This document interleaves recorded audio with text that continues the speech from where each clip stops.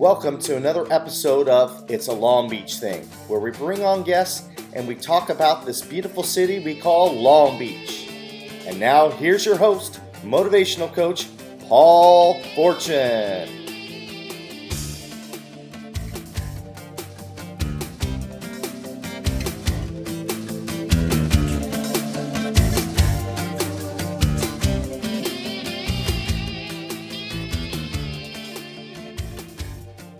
Welcome to It's a Long Beach Thing. Be sure to subscribe to your favorite podcast platform, Spotify, iHeartRadio, you name it, it's on there. Subscribe to it and subscribe to our Facebook group to get our upcoming content. We have a great show today. We have Trent Bryson with us today. Trent, how are you today? I'm doing wonderful. Thanks for having me, Paul. Right on, right on. Well, when I started this podcast, It's a Long Beach Thing, I had kind of a list of people that I had in my head that I really wanted on this show.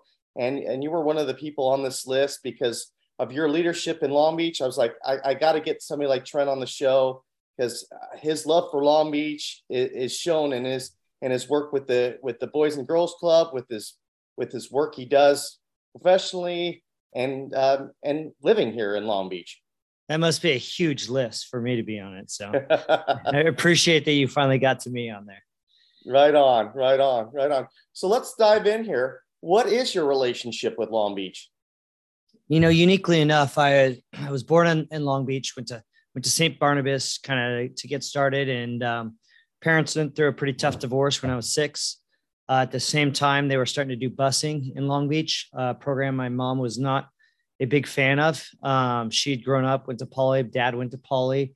And so she moved us to Newport Beach. So we kind of got plucked out of Long Beach, went to Newport. Dad lived on the peninsula. So kind of did the every other weekend thing growing up, but kind of born in Long Beach, grew up in Newport, every other weekend here. And then after college, I came back here, spent a couple of years doing investment banking up in the Bay Area, trying to make the Olympic team in 2000 for track and field. Failed, which was a good thing ultimately, but ended up here in 2001 and had a baby, bought our first house on 6th and Euclid and been here ever since. Awesome. St. Barnabas. I went to Goretti. Okay. All right. Yeah. So, we were a little bit of rivals. Yeah. Back then, I didn't even know. Yeah. Gotcha. So your sport was track and field. What was your events? So obviously high school, 2 mile, then got into college, and because probably growing up playing soccer and doing all the other sports, got into the steeplechase, which they don't have in high school in California, but have it as a college sport. And kind of that became my sport, became a school record holder at Santa Barbara, then ran for Nike for about 3 years doing that. So you're at Santa Barbara. So you're feeling good, training a lot. You have big aspirations to make the USA Olympic team.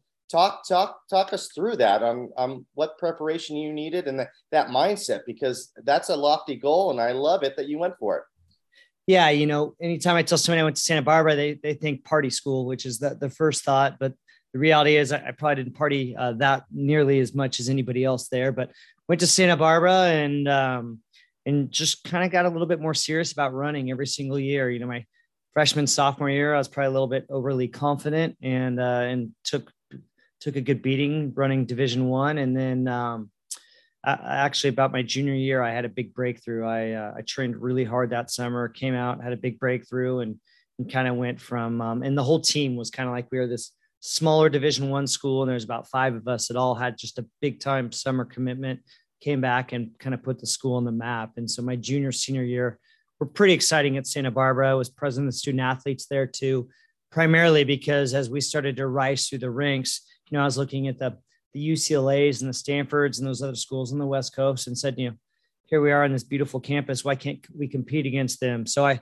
started a student referendum there that actually convinced a fairly liberal school to raise their own dues so that we could fund athletic scholarships, which they said couldn't be done. But really for me, it was a number game. I figured out that if every athlete in the school got 3 people to show up and vote, that I knew what the vote counts were, that we would go and we would make the referendum happen. So actually started that. That was a cool project my junior year. And after that, like all of a sudden all these other schools started calling me and saying, hey, can you show us how to do it? So I think the whole kind of West Coast athletic scenes kind of did that as well, which is a tough endeavor, but it was a lot of fun. That was probably the most political thing I ever did or to start. And then I was captain of the track team my senior year and finished, moved to Boulder, said, I want to train with the best in the country, and went literally, we drove out there with a buddy of mine in my car, slept in my car the first night. Second night, got there, picked up the phone booth, looked up the number one runner in the country at that time and said, hey, I want to come train with you. And he's like, sure, show up. And the next thing you know, we were training with the best, and we were, the Colorado Buffaloes were a really good team then. There was a bunch of Nike and Adidas guys. And so me and my buddy just kind of started showing up to practice and getting our butts kicked by those guys every day, and a bunch of Kenyans. It was a pretty cool experience. Well, there's a lot to unpack there. First, how did you have the knowledge to get that referendum started, and knowing there was a numbers game, and knowing that if you got 3 athletes to have 3 people vote, how did you know how to do all that? Yeah, good question. I just started asking questions, and then I started looking at the voting and seeing how many people actually voted in elections, in a college campus election. And, when I first was asking where the money was, everybody's like, well, there's no funding. We're not a private university. We don't have a big endowment like an SC or something. So the only way to do it is to raise the fees. And the only way to raise the fees is to get a vote on it. So it's not, that public university was pretty unique. So I was curious. I was curious on how we could put ourselves on the map as a small school. And that curiosity led me to kind of figure out the numbers. And I always found that when I was bored or I wasn't doing enough, I would fail more. When I was really busy, I would succeed more. So at first my coach was kind of like saying, you're one of our leaders. Do you really want to do this? But at the same time, I find I get energy when I'm busy. That quote of, you want to get something done, find somebody busy and ask them to do it. And so that's kind of carried throughout my career too, which is I thrive on doing stuff. I don't thrive very well when I'm sitting around or when I'm waiting for things to happen. And I think it's pretty cool of you to contact one of the greatest runners in Colorado and say, hey, can I train with you? So you had to have some confidence in yourself to be able to make that phone call to say, hey, you know what? I'm at least good enough to be around you and to train with you. So where did that come from? Stupidity. You kind of, as you're growing up and you look around and you look at, the heroes at that time, Bob Kennedy, Todd Williams, some of those guys, Adam Goucher, you picked up a track and fields news and you get on letsrun.com, which was just this cool, unique website. And you just started to figure out who was who, and to be the best, you wanted to train with the best. And so we just got out there and said, let's do it. And some of the guys were really awesome. Like they were amazing. And there was a guy, Mark Davis there, who was an Olympian that took me in as one of his own. Then there were other guys that were just tough. They were kind of like, they'd bring that East Coast mentality where, the who the F are you and why are you here? I've never heard of you before. And we just proved ourselves. We hung in there. Me and my best friend and running partner at the time, Dave Colum, we just grinded it out and said, we're going to run with you till you drop us. And it was a good mental thing because we literally had mattresses on a floor. We couldn't afford anything. He was working at the smoothie shop. I went and got a job at the Bank of Boulder. And, it was just one of those things where you just kind of let's figure it out. We're young and dumb and willing to work hard. And that came to the point where you were training enough where you thought, you know what, I got a shot to make the USA team. So go into that a little bit. Yeah. I don't know. I just, it was one of those things that when you're in that moment and you start to feel invincible and you can train as hard as anybody, you just say, I'm going to go shoot my shot. And this is something I want to chase. I'm going to have one time in my life to be the very best I can be. And it just seemed like the next logical thing. My dad hated it. He thought I was wasting my time. My mom, she didn't care. She was going to love me no matter what. She just figured I was out exploring myself. My brother is a bit of a hippie, so he had been doing it for about 6 years at that time. So she just thought I was following his footsteps. So it was just something that we just said, yeah, let's go try it. Okay. And then once you got into it and you gave it a go, you shot your shot. What all happened where it was like, okay, well, it didn't work out. Let's pivot. Yeah. So, I was very fortunate. I went to run for the Nike farm team, which is now the Oregon Project. And it was coached by a guy named Jeff Johnson. If you've ever read Shoe Dog, Jeff Johnson was the first employee of Nike. And he was like retired. He could have done whatever he wanted. And Jeff, he coached us and was amazing. And Nike was nice enough to sponsor the program. Nike didn't need to spend money, with a bunch of amateur runners, but they believed in it. That was like their focus there. So they funded us, they sponsored us, paid for all our travel and clothing and all that stuff. So a little bit lucky in the fact that I got in with a really good training group. Then kind of 2000, I'm on a training run with one of my best friends, and he has a cardiac arrest and dies in our arms, Travis Landreth out of Yukon. And that was a pretty like pivotal moment for all of us, where all of a sudden we just went like, here we are, thinking we're on top of the world, to literally losing our best friend in our arms. And uniquely enough, about 3 months later, my girlfriend at the time got pregnant, and kind of a crazy story, or I guess 2 months later, we get the due date, and the due date is 1 year after the day that Travis passed away. And so it's kind of this crazy experience where we decided to name our son Travis. So I have a son now named TJ. And so that was a unique time, because you went from losing somebody to coming back and running another year, and then having a kid. And I realized it was too selfish of a lifestyle. I wasn't going to run. And by that time I was working with Merrill Lynch on the investment banking side too. So running a job, being a dad, there was no chance I could do all those things. So 2001 was kind of my last season in Europe. TJ came along shortly thereafter. Or 2000 was my last season in Europe. TJ came shortly thereafter, and just changed the life. I had to go to work, which was good. It made me like go to work earlier. I knew a lot of buddies that that hung around till like 40 and 35, and because you don't peak as a runner till later, but it was just something that was part of it. So talk about that transition to the banking world. I know you worked a little bit, as I don't know if it was a teller in Colorado or not. So you got a little bit of a taste in it, and I know that's what your dad did and still does. Yeah. So you knew the language from a young age. So you start to think about, okay, I'm raising a family here now, so I got to think about income and buying a home and that kind of thing. What made you choose that profession?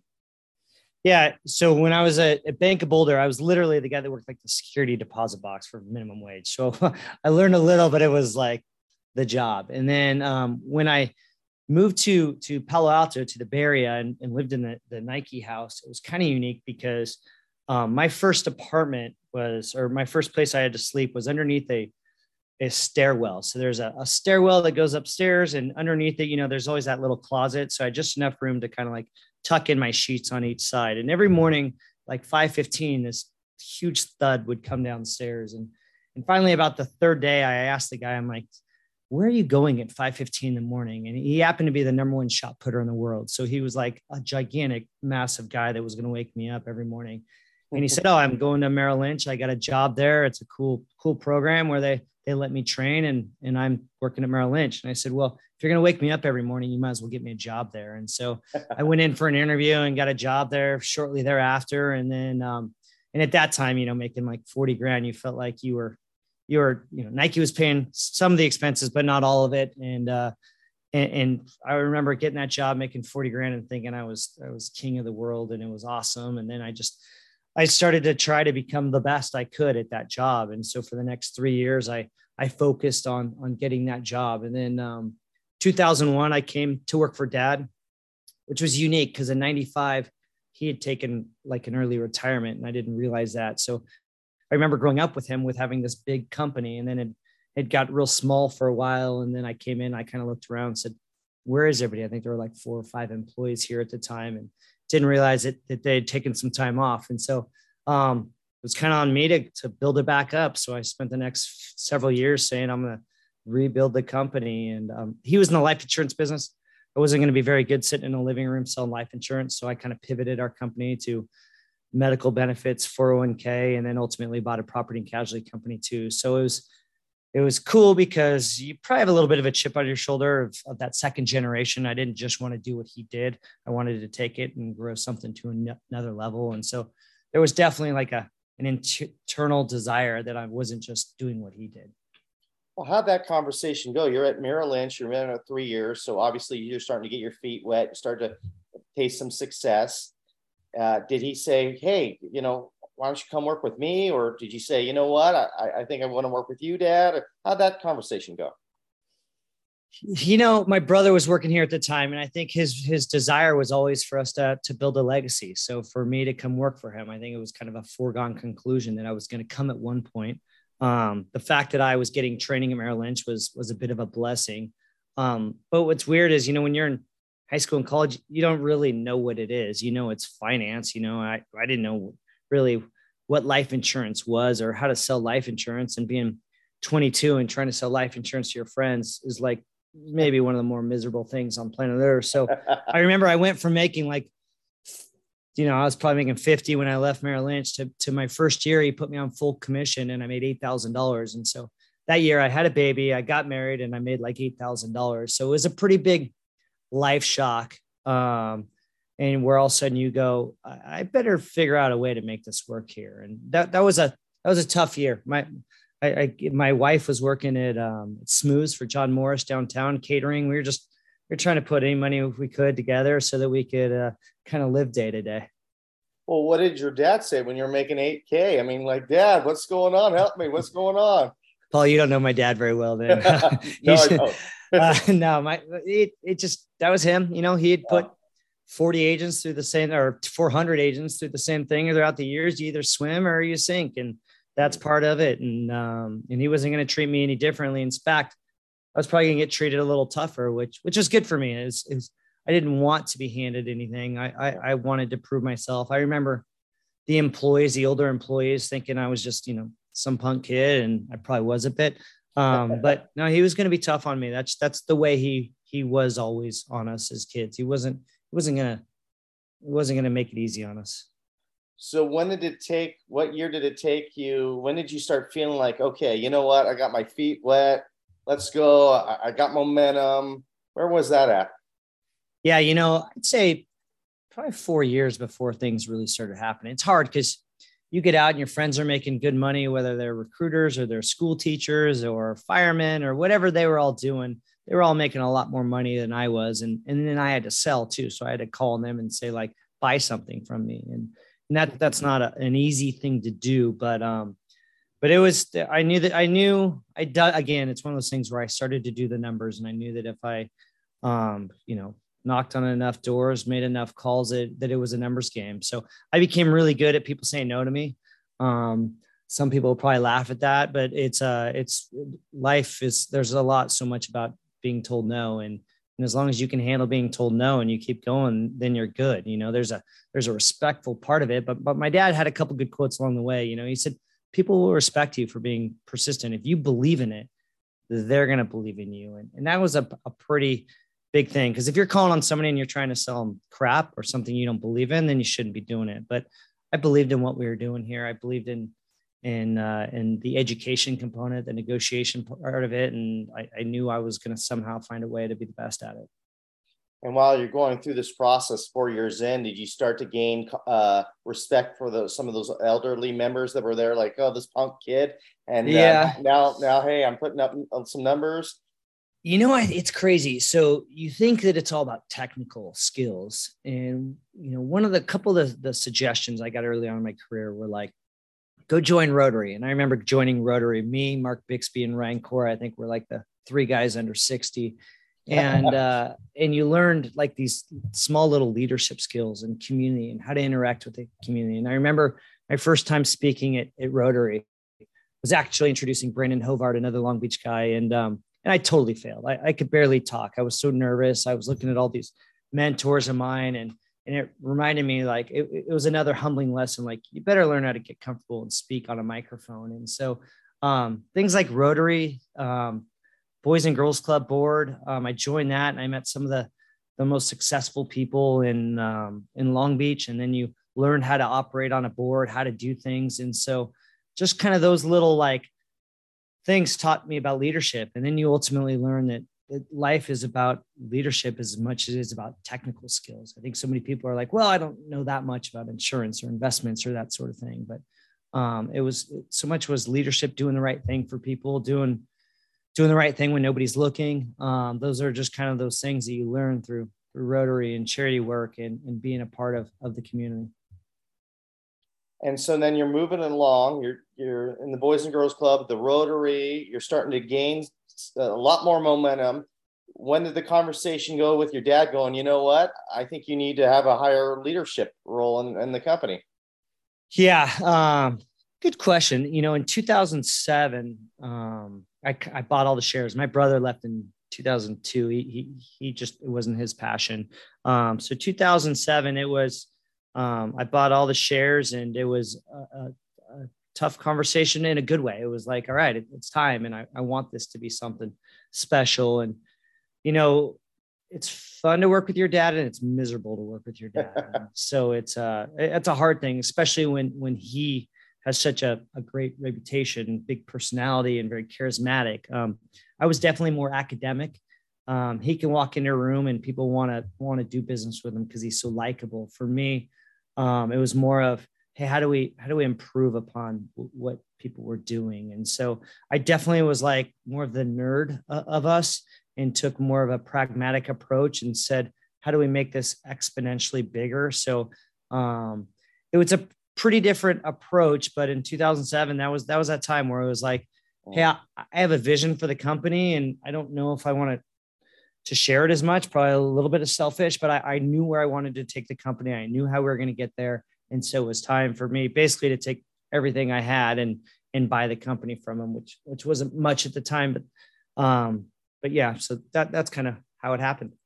That's kind of scary though, 2007, because right after that, there was a big crash. So your stomach must have hit bottom after that, going, oh, did I make the right move buying all these shares, and the economy is going in a weird direction?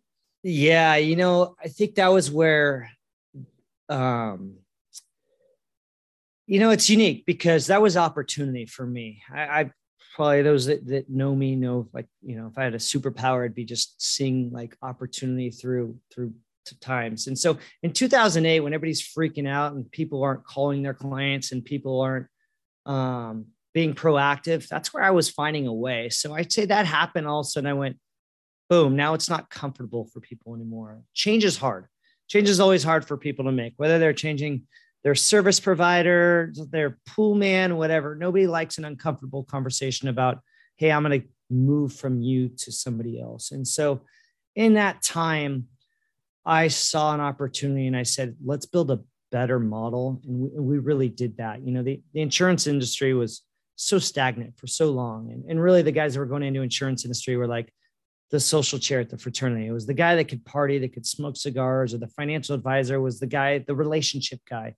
But they weren't the most intelligent, or they weren't thinking, how can I build a better system? And so during that time, I was thinking, how do I build a better system? And we did that, and we capitalized on it. And every time that there's been an issue or something that's happened, we've said, how do we do it better? I mean, even COVID was another example where we went, gosh, like there's a lot of people that are freaked out. I don't think I missed a day of work during COVID. Like there was about 5 of us who were sitting in the office grinding it out all the time, saying like, how do we help? How do we help these people find, getting money from the government? And how do we start to lead this? And so those tough times actually create opportunity.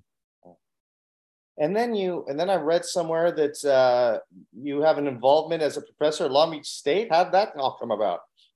Again, I've kind of always been the nerd. So somehow I was in good relationship from the human resource side with a guy named Doug Bender that we just had a good academic relationship. And he said, hey, do you want to start teaching this class? And at first it was pretty intimidating because you started, it was a postgraduate program at Long Beach State. And I walked in and it was a bunch of people that had been HR for 20, 30 years. But I told them how I think HR should evolve instead of where it was, which was a very reactive approach, which is the HR person sits in their office and does payroll, and then, takes the harassment complaint or whatever. And I was saying, no, here's a better way to do this. And it's funny, I don't know if you ever seen the show Billions.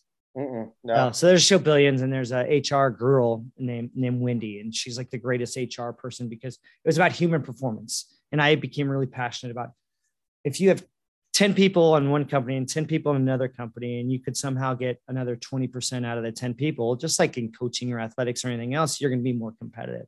And so for me, I became passionate about evolving human resources into getting the most out of people versus being this reactive, let's just play it super safe everywhere. So that was really cool for me to teach that class, because now all of a sudden I'm in with a bunch of people that know a lot more technical skills, but I focused on strategy and really became passionate about that. So I've been teaching that. I think I'm the longest tenured professor over there at Long Beach State. And that's been fun to do. It hasn't been as much fun during Zoom, it'd be like you and I right now, if we're sitting over a cup of coffee, it's a lot nicer, but that's been a fun process to do. Oh.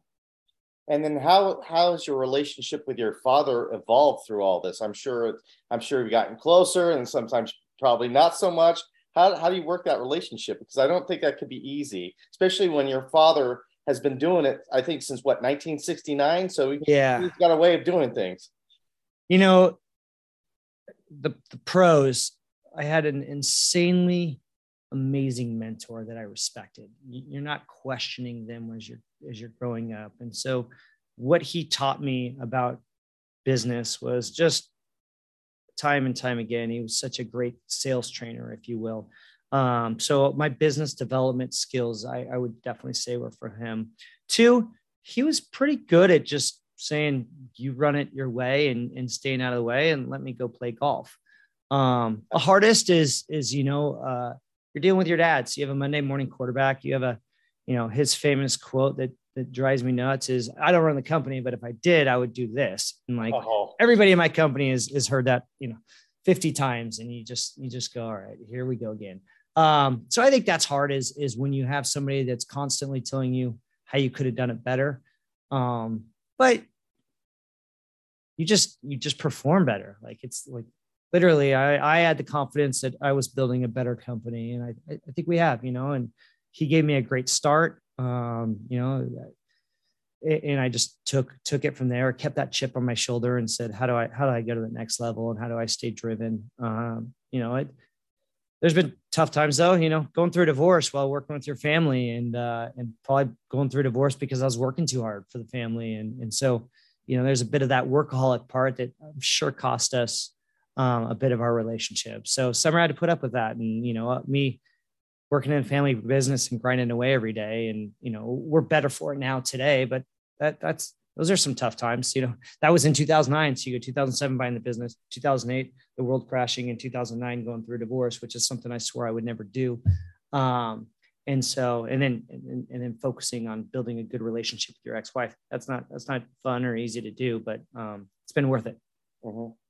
Yeah. So now looking back at that situation, I know there's never a full balance in any way. You can't balance yourself with work, balance yourself with family. There's no perfect equation there, right? There's going to be times where you're going to put more time in your business and more time in your family. But what would you tell yourself at 22, 23 about that work-life balance going into the career world that you did? Yeah, it's probably not the most popular thing, but divorce was good for me. And it was good for me in 2 ways. Summer was insanely good mother. I wasn't the right person for her. Her husband now, Maddie, is the right guy for her. 2, it took me from maybe not coming home all the time, maybe grinding all the time, to having really quality time with my kids, coaching all their sports. When I had them, I was on my own in that scenario. So I became a better dad.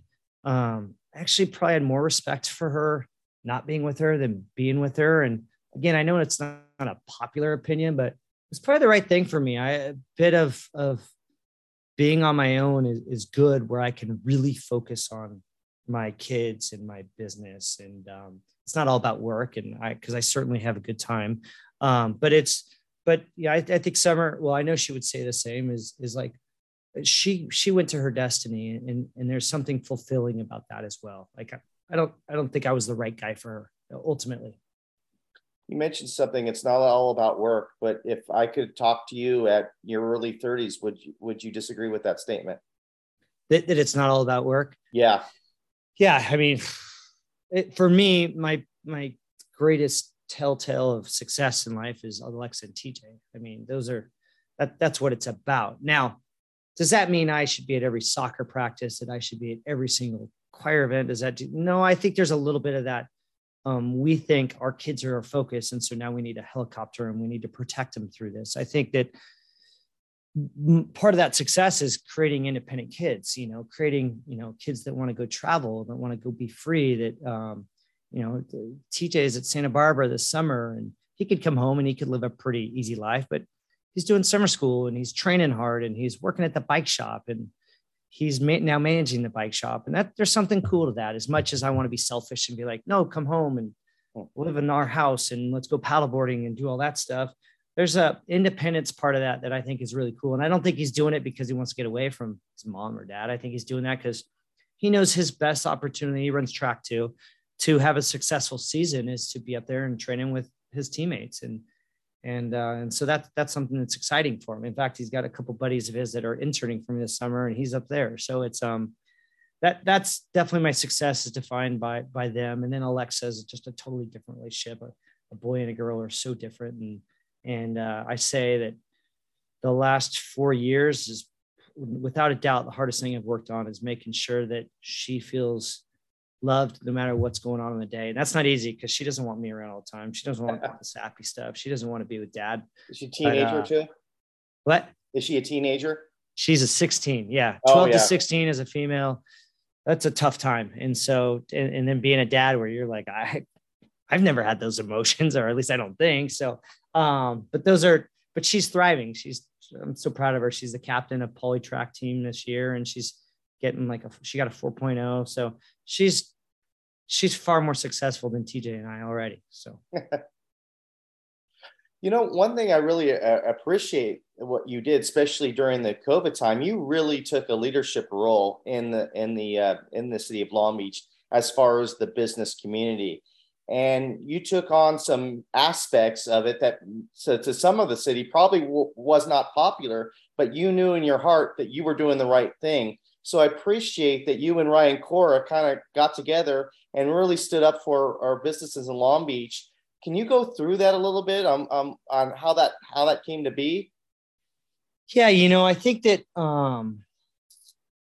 you learn, and we really saw through COVID just how bad politics. Democracy is beautiful and wonderful, but it's got flaws. Capitalism is something I believe in, but it's got flaws. And so you could sit there and complain about politicians and capitalism and what's going on, or you can go, hey, we have a really great city. We have a really great country. How do we just rise up from our own position? And I could complain. There's great things that Robert Garcia has done. There's terrible things that Robert Garcia has done. But for us, it was, how do we lead from within? What's our legacy? How do we take the city? So often my friends from Newport have said, when are you coming back? And I think they never said that more than when, forget the date, but when the night before in Santa Monica, it was looted. And then the next day, when we knew it was coming, Garcia and Luna, who are both running for office as if nothing happened today, said, we're just going to let people loot our downtown and start to come this way. And actually, probably the most leadership I saw that day was from Susie Price. As they started to come down 2nd Street, she used her relationships as being a DA and called in Seal Beach Police, and they came in and they put a stop to it. And I know she took a hard time for that because they said, oh, she just protected her spot. That's what she did. She protected her constituency. And that's where you see in those hard times where leadership comes into play. And to watch your own city get burned down, I remember, during the riots and that sort of thing, like Long Beach has come a long way. We've worked so hard to build back up from that reputation of the hip hop generation, um, and the riots to do that. And so to see our city get looted and to watch it and to let it happen, I don't know, that's something that I don't know if I can ever forgive our local police chief and politician for. But for me, it was, we got to rise up as a community. We have to do this on our own. And we gotta support our police. We have to support our children. We have to create if you look at our city, safety is so critical. It's Boys and Girls Club.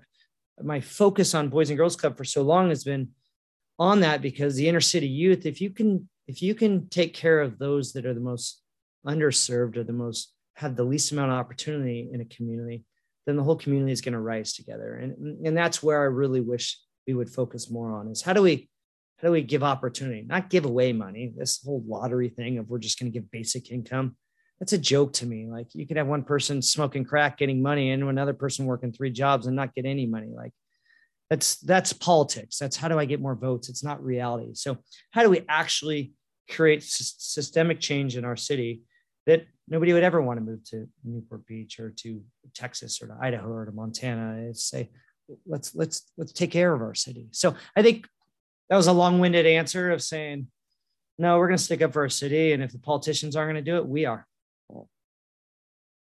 Yeah. And I think that change, I think you guys did make an impact. I mean, you were on Fox News, you were on KTLA. So people were listening to you, and I know the business community appreciated the leadership that you and Ryan did.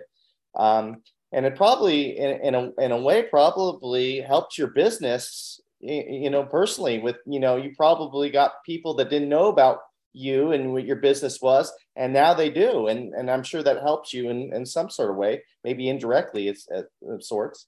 Yeah. What I think it did the best was it put pressure on local politicians, whether it created change or not. It put pressure on them to start to listen to business owners in Long Beach, start to listen to parents of children in Long Beach.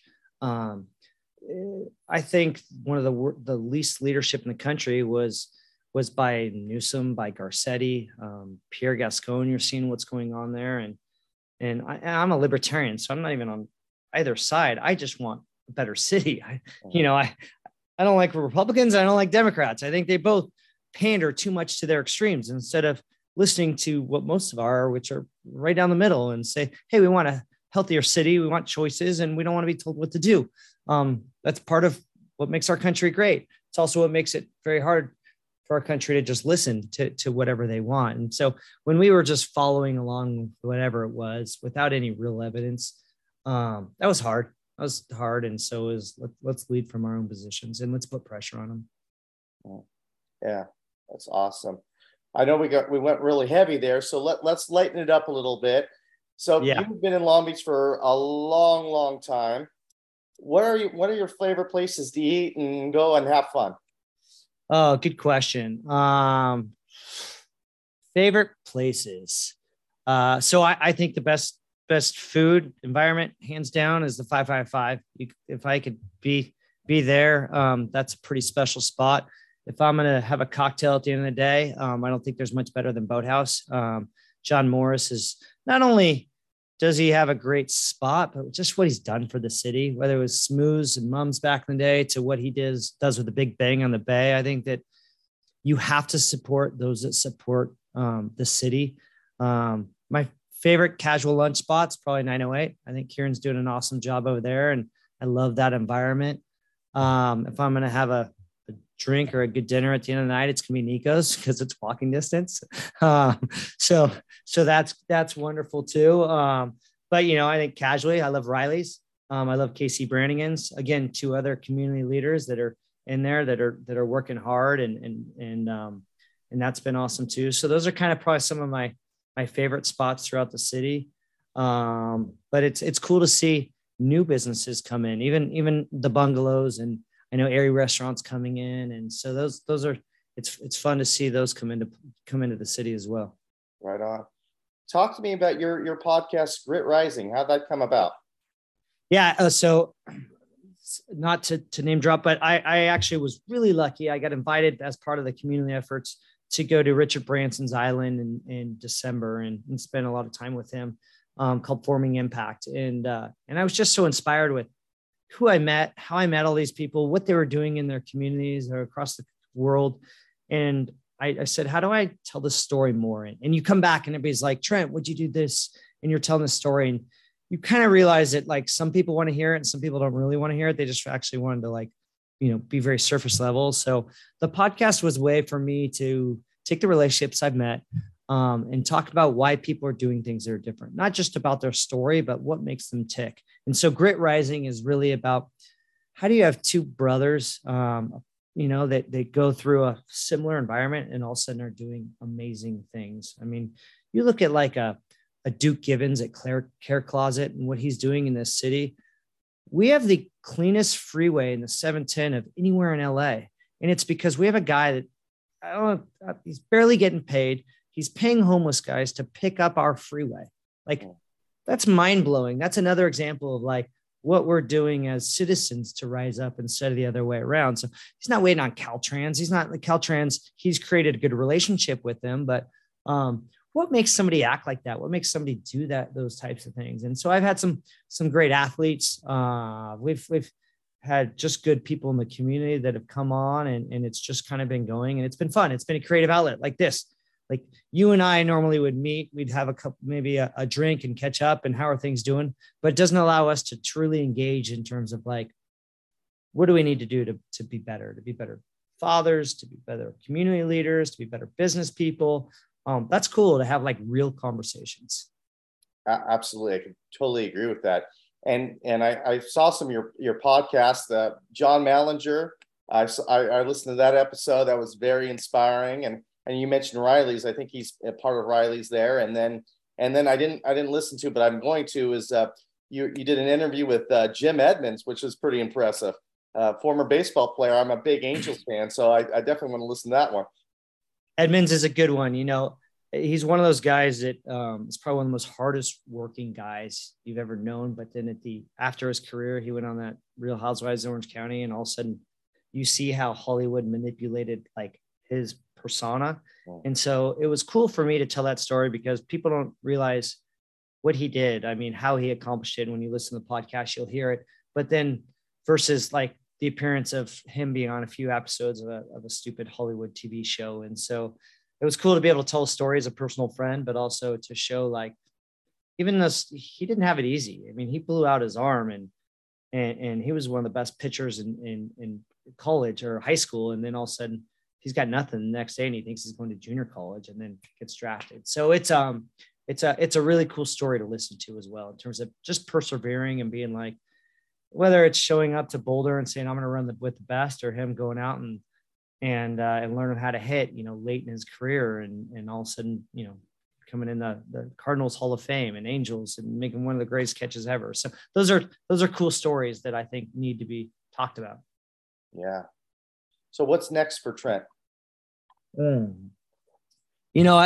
I have anxiety. My daughter's leaving in a year and a half. So I got a year and a half to really focus on making sure she has her best year and a half of her life so that one day she'll want to come back.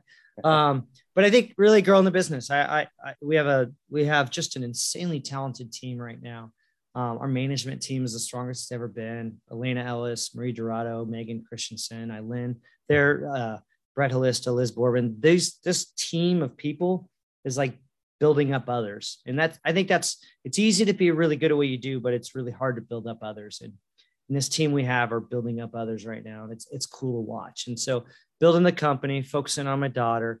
And then the podcast has been fun, but then continuing to put pressure on the city. We have a really important mayoral race, I think, coming up. And so supporting that the best we can. And Ryan and I created the accountability pack, not to support one party or the other, totally independent, to just say, hey, this is what's happening. Like, you're not just voting because you think there's a name on the ballot. You're voting because this is what they've actually done since they've been in office, or what they've done. And so we're trying to create more transparency so people can make educated guesses. We're really trying to just get people to vote, to get rid of the apathy.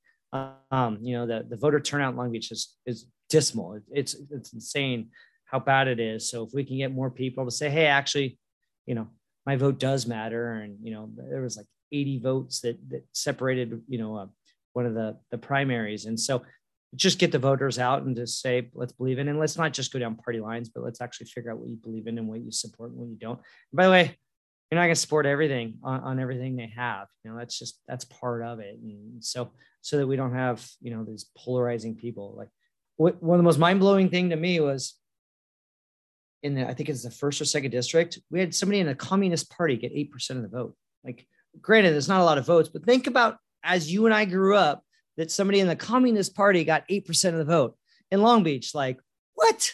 So that part, because communism is really working out well, over in Eastern Europe right now. So it's just this mind-blowing concept that I think that we have to continue to educate voters on. And if people want to do business with you or learn more about you, where can they do that? BrysonFinancial.com. So our website, just real briefly, we do group medical and individual medical, 401k, health, property and casualty. We bought a personal lines agency last year. Greg Pyle joined us, who was a great insurance guy in town. And so it's good to have him a part of the team. Brendan Diet on the life insurance side. And so we had 2 great acquisitions last year that just allowed for more services. So it's been fun to watch, to grow locally and to have, the team grow and be a part of something larger. Awesome, Trent. It's been a pleasure talking with you, getting to know you a little bit better. And I wish you nothing but the best, my friend. Thanks, Paul. Thanks for having me on. Right on. Till next time, it's a Long Beach thing.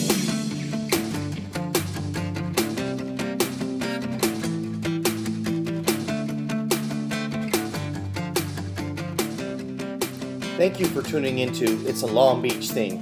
Please tune in next time for another great episode. Thank you, and have a good rest of your day.